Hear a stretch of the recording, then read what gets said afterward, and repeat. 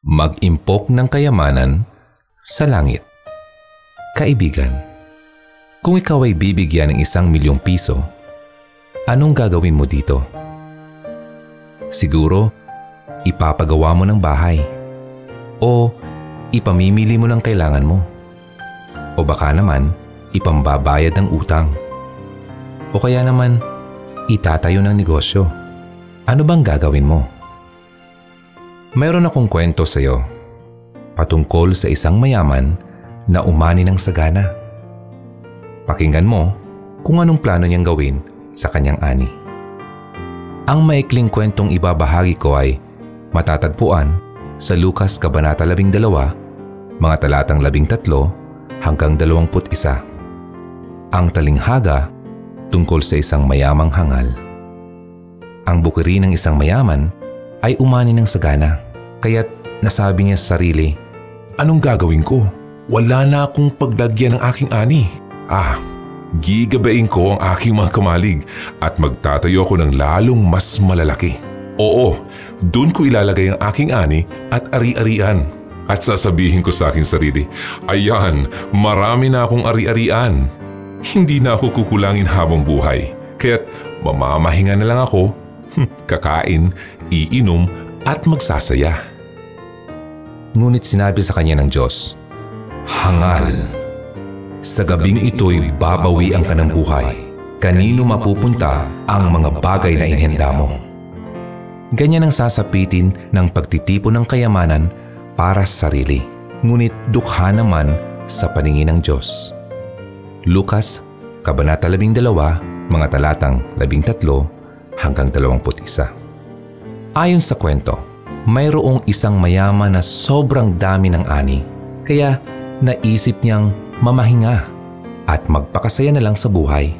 Akala niya mangyayari ang mga plano niya, ngunit sa oras ding iyon, binawi ng Diyos ang buhay niya.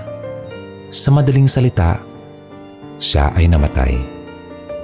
Ang buhay nga natin dito sa mundo ay walang katiyakan.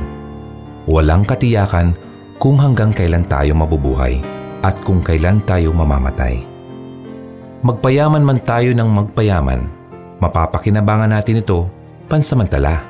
Pero paano kapag tayo ay patay na? Sinasabi sa Mateo Kabanata 6, talatang 20 hanggang 21, sa halip mag-impok kayo ng kayamanan sa langit, do'y walang naninirang insekto at kalawang, at walang nakakapasok na magnanakaw, sapagkat kung saan naroon ang iyong kayamanan, naroon din ang iyong puso.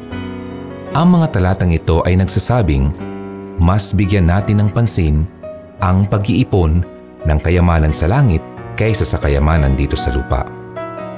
Magagawa nating makapag-ipon ng kayamanan sa langit sa pamamagitan ng pagkilala sa Diyos, pagtanggap sa Kanya sa ating buhay, pagkaroon ng relasyon sa Kanya, paglingkod sa Kanya at sa ating kapwa. Ngunit hindi ko naman sinasabi na hindi na tayo magtatrabaho o mag-iipon ng pera. Kailangan pa rin yun. Mas bigyan lang ng halaga ang mga bagay patungkol sa Diyos, dahil ang sino mang nagpapahalaga sa Kanya ay hindi naman Niya pababayaan. Manalangin po tayo. Panginoong Diyos, lumalapit po kami sa inyo at nagpapakumbaba. Patawarin niyo po kami dahil nakatuon lang ang aming isip at puso sa mga bagay dito sa mundo. Baguhin niyo po kami at tulungan niyo po kaming makapag-impok ng kayamanan dyan sa langit. Tulungan niyo po kaming makilala pa namin kayo ng lubusan. Gamitin niyo po ang aming buhay upang makapaglingkod kami sa inyo. Ito po ang aming dalangin. Sa pangalan ni Jesus. Amen.